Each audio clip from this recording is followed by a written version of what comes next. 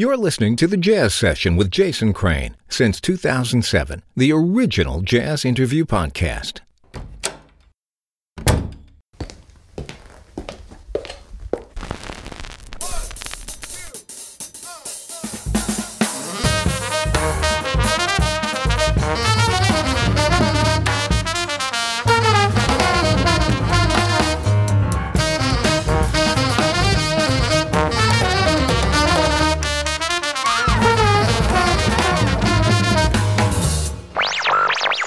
Lesson 1. Basic Hip. Welcome to the Jazz Session. I'm Jason Crane. This is episode 621 for July 12th, 2023. On this episode, trumpeter Stephen Bernstein. Members of the Jazz Session also get This I Dig of You, the Patreon bonus show, on which I ask the guest from the main show to talk about something non-musical that is bringing them joy. Stephen talks about the phone calls he makes while he walks his dog, and believe me, you do not want to miss the people he calls. It's wild. You can hear the bonus episode by becoming a member for $5 a month at thejazzsession.com/join. When you do, you'll also get early access to every episode of the show. You'll get other behind-the-scenes info, other bonus shows as well. Plus, for every episode, I choose one Patreon supporter to name as the sponsor of that episode. This episode was brought to you by my dear friend Patrick McCurry. Thanks, Patrick. Patrick, as a matter of fact, is on quite a few bonus episodes, along with my friend Aaron Stabell, who is also a guest on main episodes as well. You can check all those out when you become a member. Stephen Bernstein has a new album with his band Sex Mob. It's called The Hard Way. Here's the opening track.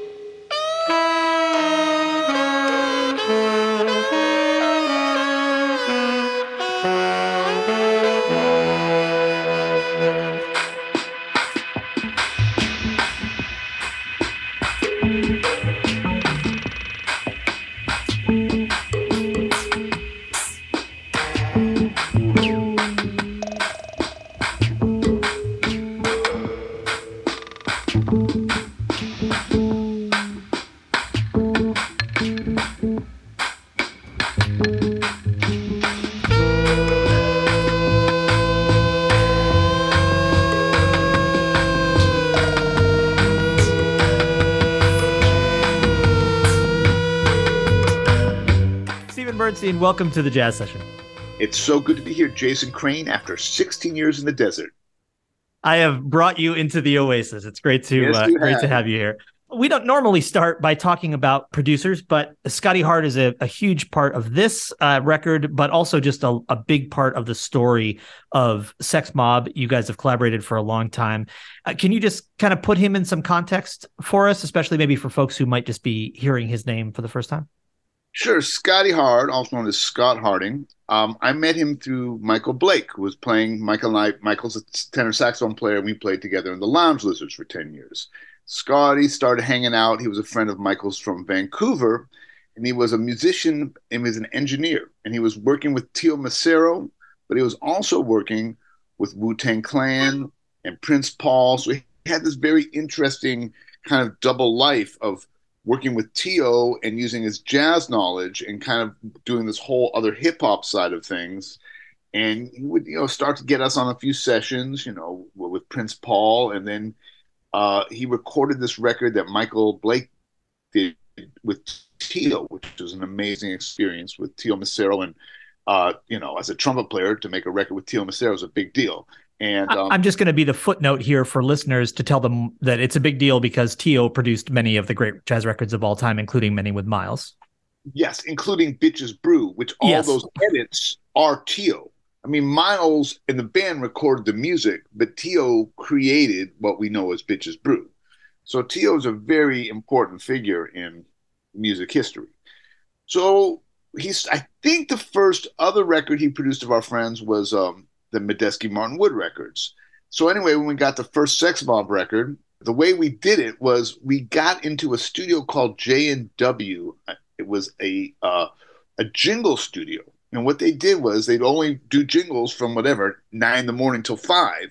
And we'd come in and we worked from 7 at night till 4 a.m.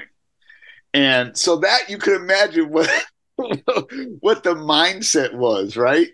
And we tried to, and we just kind of let Scott do his thing. We'd go in there and we'd improvise these very long versions of the tunes we'd been playing live, and Scott would do what Scott does, and we just let him go. And Scott and I were recently talking about this, like how many things that he did on the first record became part of the Sex Mob language. Now, a lot of what it is reverbs and things like that we can't really do live, but a lot of it is dubbing. And for those who don't know about dub music, that's a kind of a Jamaican form of music that I was always really into. I had gotten the record Garvey's Ghost when I was 18, which is a Burning Spear record, which is the dub version of Marcus Garvey. And I love that record, really into at least Perry. So to have a guy mixing my record with that kind of sensibility was really neat. Now, I was doing things like that live, but when you hear it on your own record, it kind of really cements that as part of what you do. So, yeah, Scott and I he made the first Sex Mob record, and that was 26 years ago, I guess. And that's who Scotty Hart is.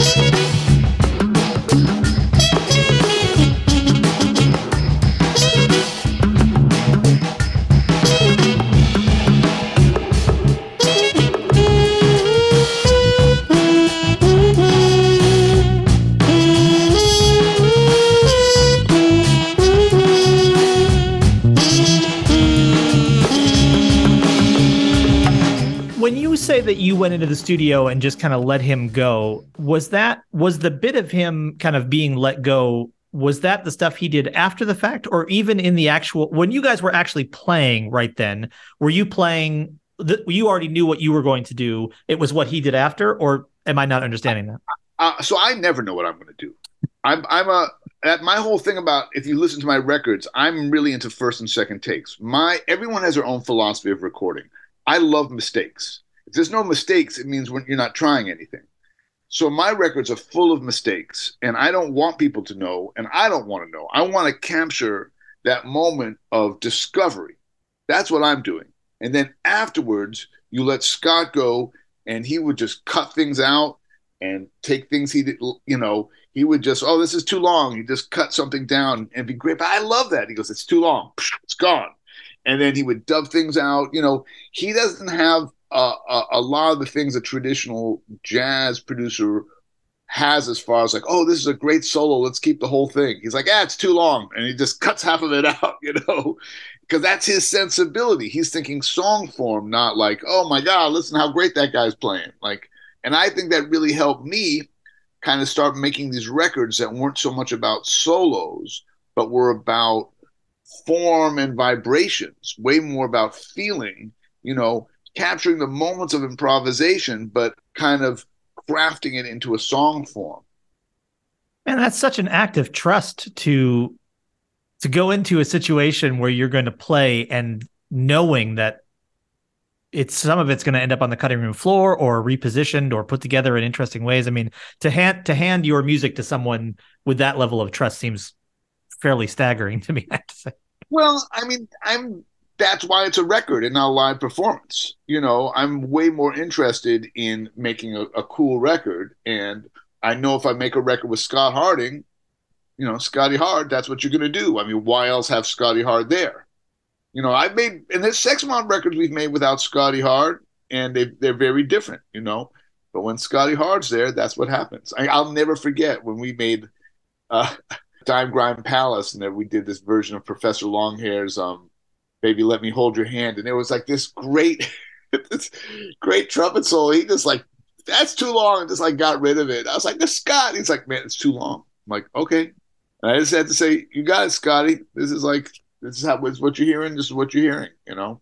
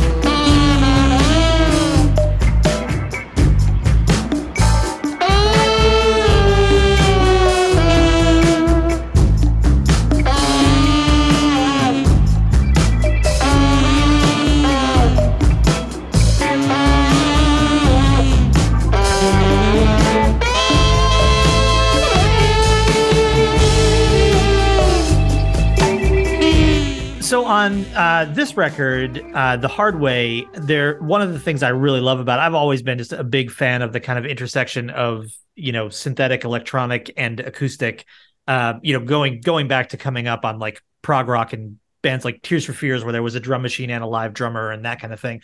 And this record, it doesn't sound like either of those things, but I think it has a not dissimilar sensibility about like, let's just smash these worlds together and see what happens. And so I'm curious about what you guys talked about, and then what the kind of the base layers that you started with in terms of the performance were.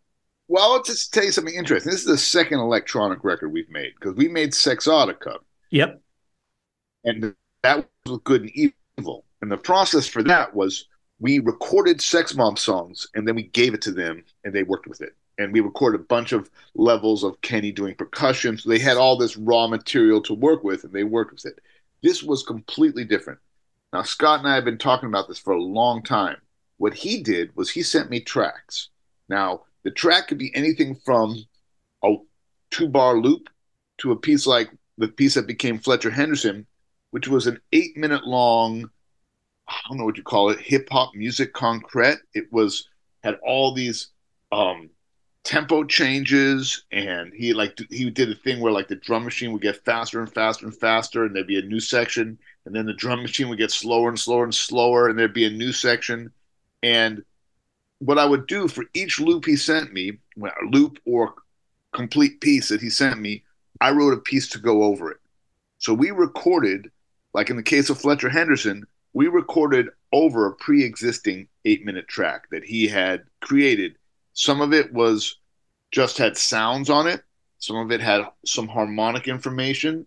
Some of it had like these percussion beds, percussion loops. And whatever the piece was, I would write a piece to go over it.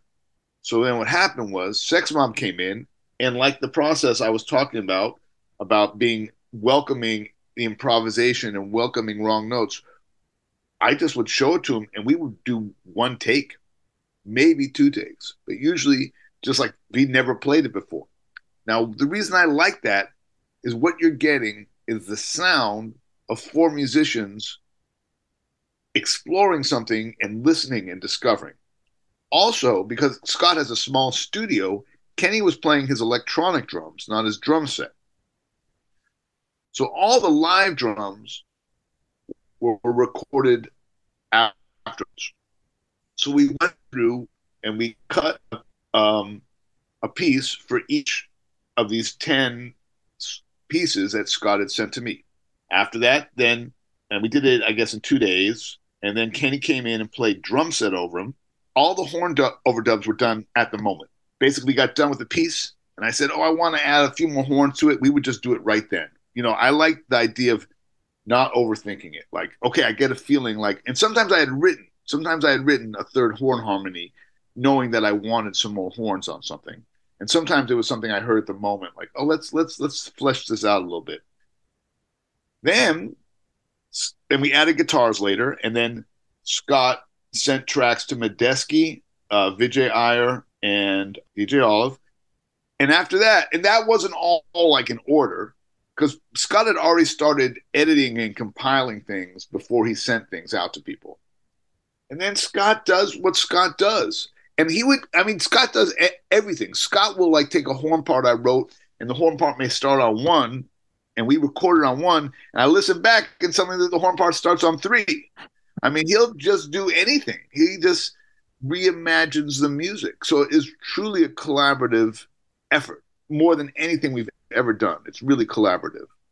You often hear that phrase, the studio as an instrument, but I think a lot of times people say it and it's not quite as true as it is in what you're describing right now. I mean, this really sounds like the studio as an instrument and the producer as an instrumentalist. Right. Well, it also takes someone with a vision like Scott. You know, Scott's got a real vision. And, you know, part of this idea of this was, you know, if you listen to all 10 Sex Mob records, they're all different. And even any of my records, the only two records that are slightly the same are the first two MTO records, because they were just the same recording session. I made two records out of it. But my whole way of looking about music and of making records is that I don't really am not interested in recreating something I've already done. So every Sex Mob record has a very discrete sound and a discrete kind of focus. And this was like the one that is definitely the most, you know, and it's not just a set, because it really is a Sex Mob and Scott Harding record. Think about it. It starts with Scott Harding. It doesn't start with Sex Mob. It starts with Scotty Hart.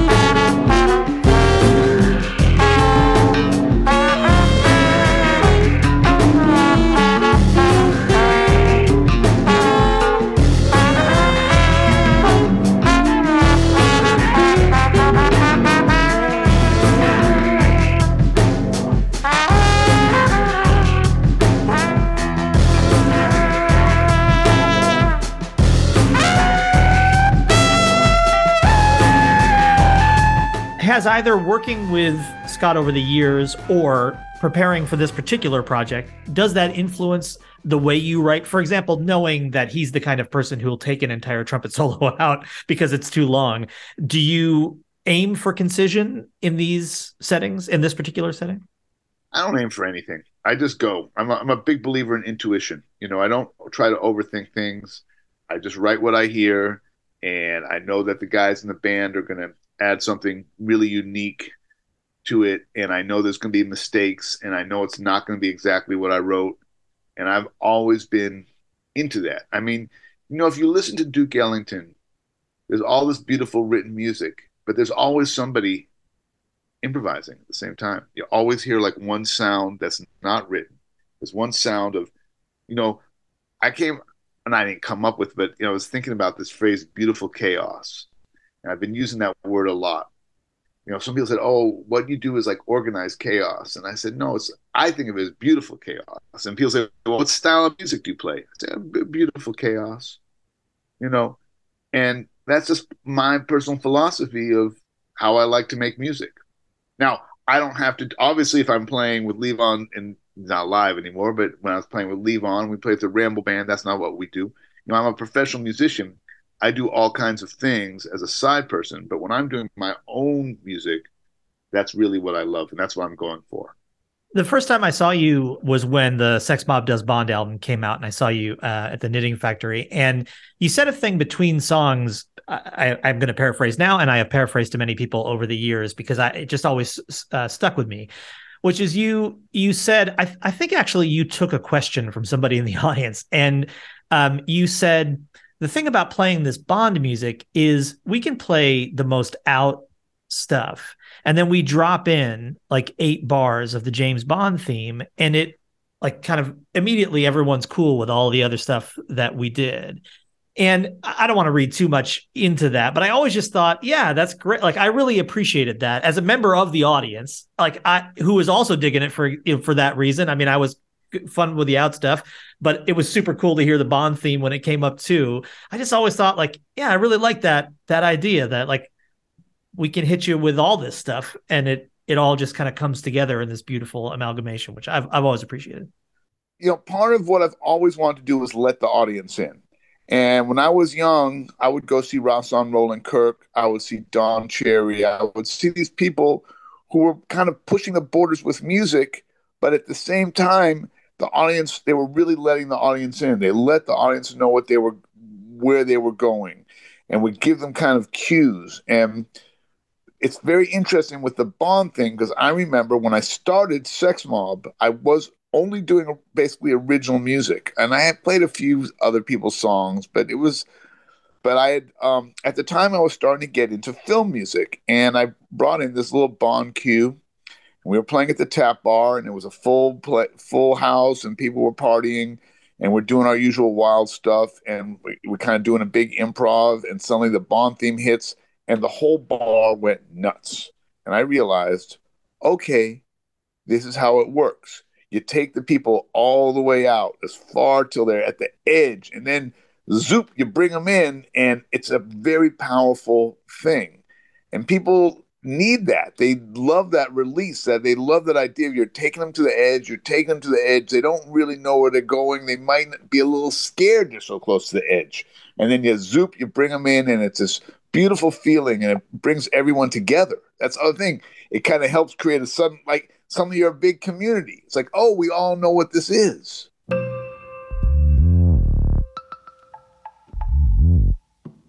Let's take a quick break from the interview to talk about how you can support what I do. You can keep the archives freely available to everyone and help me keep making this show by becoming a member for $5 a month. You'll get a bonus episode with every regular episode, plus early access to every show, additional bonus material, other behind-the-scenes updates. You'll get thanked by name on an episode, and all of that can be yours at thejazzsession.com/join. So please become a member today. If you're a musician or someone else who might need a press release or an artist bio, maybe you need liner notes for an album, help editing a Wikipedia page, I've done all of those things and more for many of the folks you've heard on this show, and for others too. You can see samples of my work at cranewrites.com. I'd love to write for you, so check out the samples and get in touch. And now, let's get back to the episode.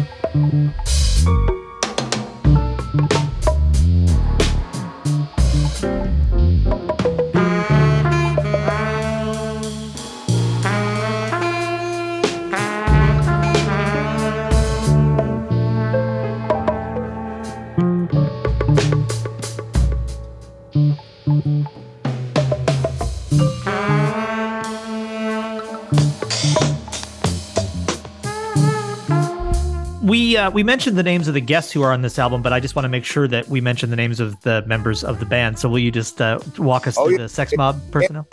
Well, and also I want to say something. I've been thinking about this. We may be, after the Modern Jazz Quartet and the Art Ensemble Chicago, the band that's had the longest continual membership of any band in jazz. It's such a loaded word at this point, but jazz music history. We've been together 27 years with this lineup. Don Falzone played bass for the first few months because we had a every Thursday gig, and Tony was always working on Thursdays. And then my friend Don played in the band, but after those first few months, Tony was the bass player in the band, and it's Tony Scher on the bass, Kenny Walston on the drums, and Brigham Krause on saxophone. Yeah, that's amazing. I hadn't really considered that. That is an incredible run. So the Modern Jazz Quartet, I looked it up. So they started in 52, but Connie Kay joined in 55. And even though they didn't work the whole time, it says basically until John Lewis, whoever died first, John Lewis or Milt Jackson, 1992. So that's a long run. Now the Art Ensemble obviously has a long run. But the interesting thing is the art ensemble didn't always perform with all their members because I saw the band without Lester. I saw the band without Joseph. I saw the band without Roscoe. They all would take sabbaticals and the band would keep working. Wow. So, but it's always, and I shouldn't say it's only been the four of us because there were times in the old days where I would have a sub on a gig, but for the last 10 years, I've been like, yeah, if it's not the four of us, I won't take the gig. Okay. Because, I used to be a professional musician. Someone hired me for a gig and a guy couldn't take it. I'd be like, oh, we'll take the gig, But for the last 10 years, if the four of us aren't available, I just say, yeah, well, I'll do something else, but I won't do Sex Mob. I wanted to touch on a thing that is maybe just an interesting fact, which is that this album is, I'm going to say this in a way that makes it sound cheeky, but this album is being released by an art gallery. It's being released by Corbett versus Dempsey, which is an art gallery. They also curate books and music.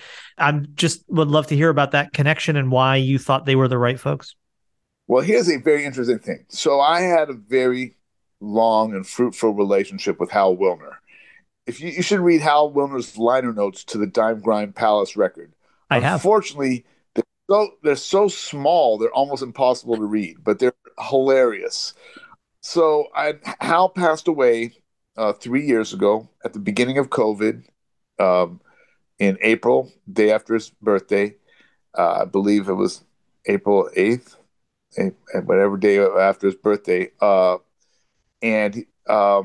I've continued to get what I call gifts from Hal, which, you got to be an amazing person if you can still keep gifts after you've actually physically left the planet and you're still giving gifts to your friends. And I've received many of them from him. And one of them was this. So the thing was that I didn't know anything about Corbett versus Dempsey. And they released the Hal's Nina Rhoda record. And when we were originally going to do the Nina Rhoda show at Outdoors Lincoln Center, John Corbett was there, and I met him, and he gave me a copy of the record, and I said, oh, very nice to re-meet you. We'd actually had met before, and that was it. So I didn't think twice about it, and about 2 years later, 2 years after Hal passed, I was trying to figure out what are we going to do with this record? Because where does Sex Mob really live in the so-called music industry? I mean, we're not a jam band. We're not the fresh young face anymore. We're not like some band like that, like does the jazz with the fast solos and all that kind of stuff that people do nowadays. It's not slick or anything like that. So where do we really live in this world? Not because I feel like we're a legacy band. Like I feel like listen. We've been a band longer than any other band, except for Modern Jazz Quartet and the Art Ensemble. I think we have a certain, whether or not you like our music, you can't deny it, right? So there was an article in the Times about Moki Cherry's exhibit, Don Cherry's wife, that was occurring both at Corbett and Dempsey Studios and in New York and Brooklyn. And they said, they're also releasing some unreleased Don Cherry records. I said, wow, Corbett versus Dempsey, right? Let me go on their website and order this record. I go on the website and I look, and there is not just Don Cherry, not just Hal Wilner, there's Lester Bowie, there's Sun Ra, there's Van Dyke Parks. I was like, this is where I belong. This is my world. So I just I had John's email address from when I met him at Hal's, and I just sent him 2 songs. The next morning, I immediately get an email back. We put this out in a second.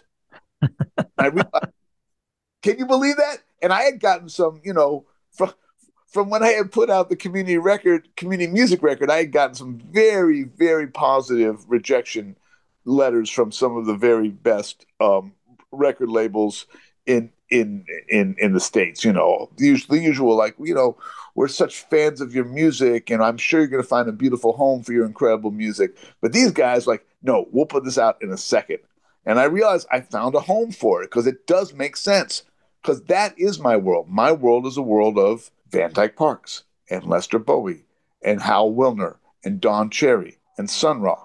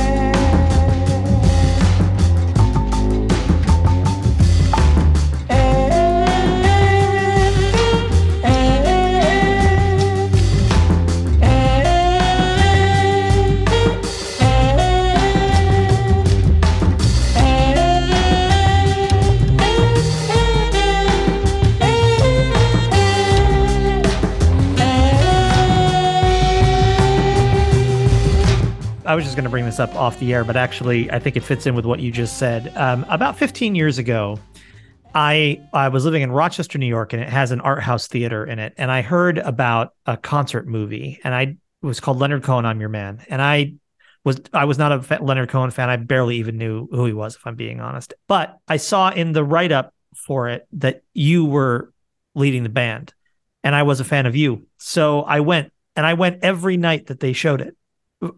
I think for a week and a half. The first night I went, I cried. I was amazed by the music and the musicians. I thought, oh my, I don't know what this is. I need to be with this all the time. So every single night I canceled some other plans. They showed it for like a 6-night run or something like that. And I went every single night.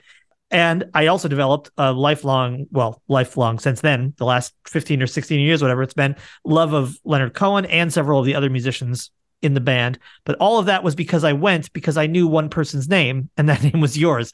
And that just makes me think, like you said at the very beginning of this interview, you said, I'm also a working musician. I work in a lot of different settings.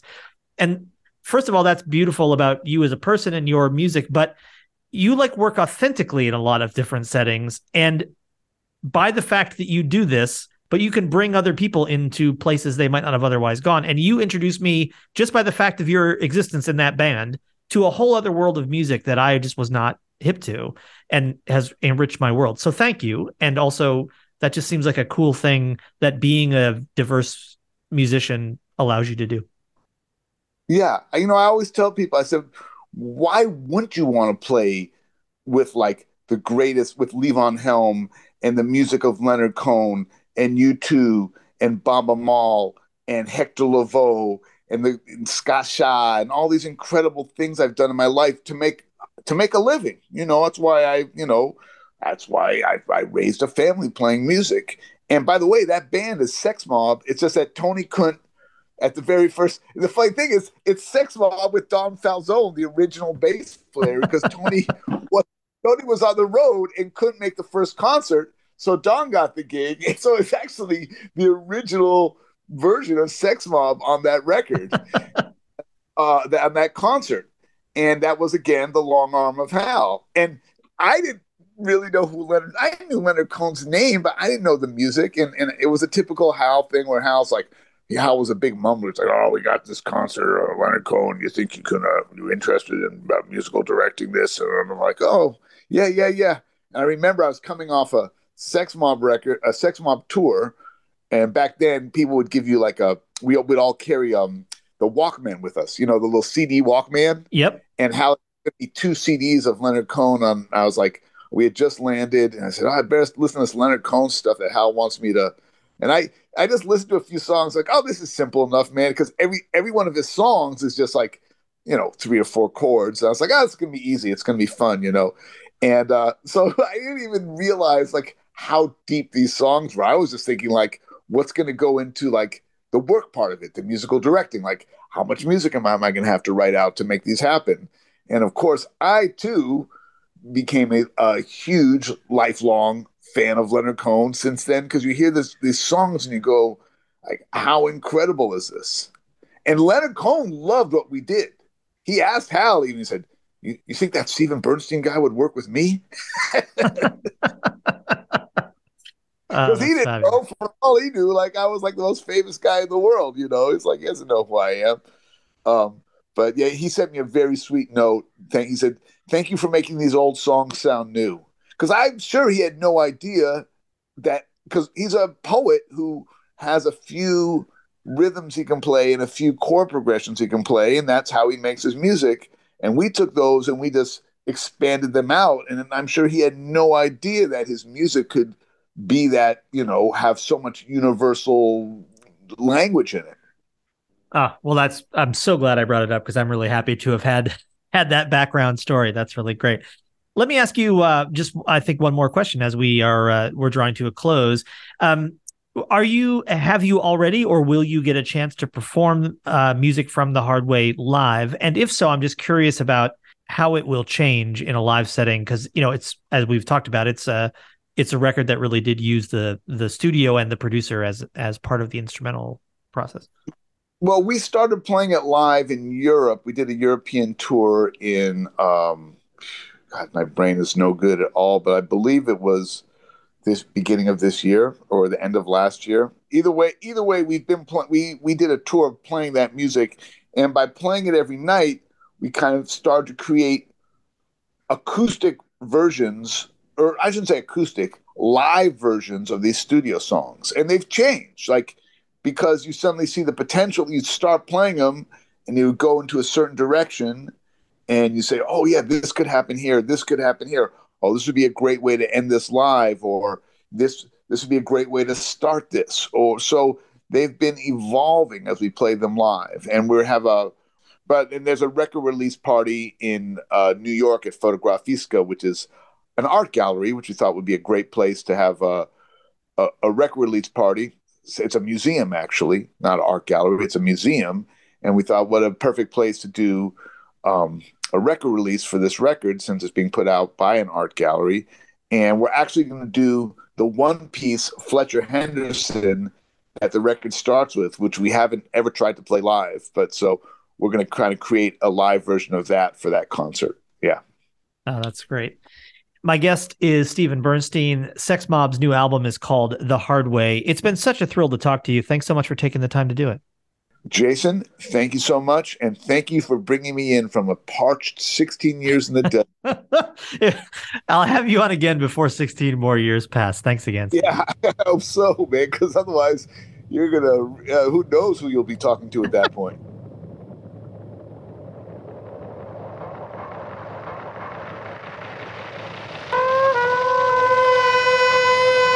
Thanks to my guest, Stephen Bernstein. Thanks also to the members who support this show, and to the Respect Sextet at respectsextet.com for the theme music, and Sarah Walter for the intro. You can message me for more info about Sarah. Chuck Ingersoll is the voice of the intro. You can hire him at hearchucknow.com. You can follow the Jazz Session on Twitter at JazzSesh, JazzSesh. It's on Threads and Instagram and TikTok, for reasons passing understanding, at the Jazz Session. You can take a second right now to rate and review the show wherever you listen, Apple Podcasts or anywhere else. It greatly improves my ability to reach new listeners. I also have a second podcast called A Brief Chat, which is like the Jazz Session, but not about jazz. It's with other people about whatever interests them. You can find that at abriefchat.com.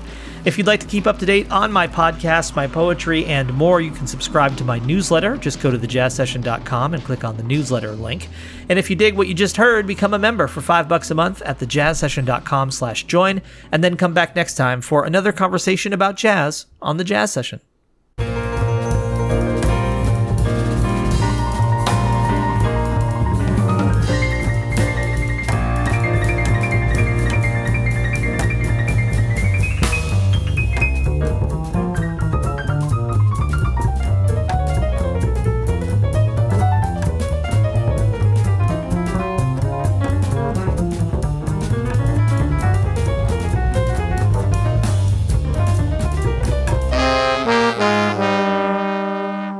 Thank you for listening, everybody. Bye. Bye. Bye.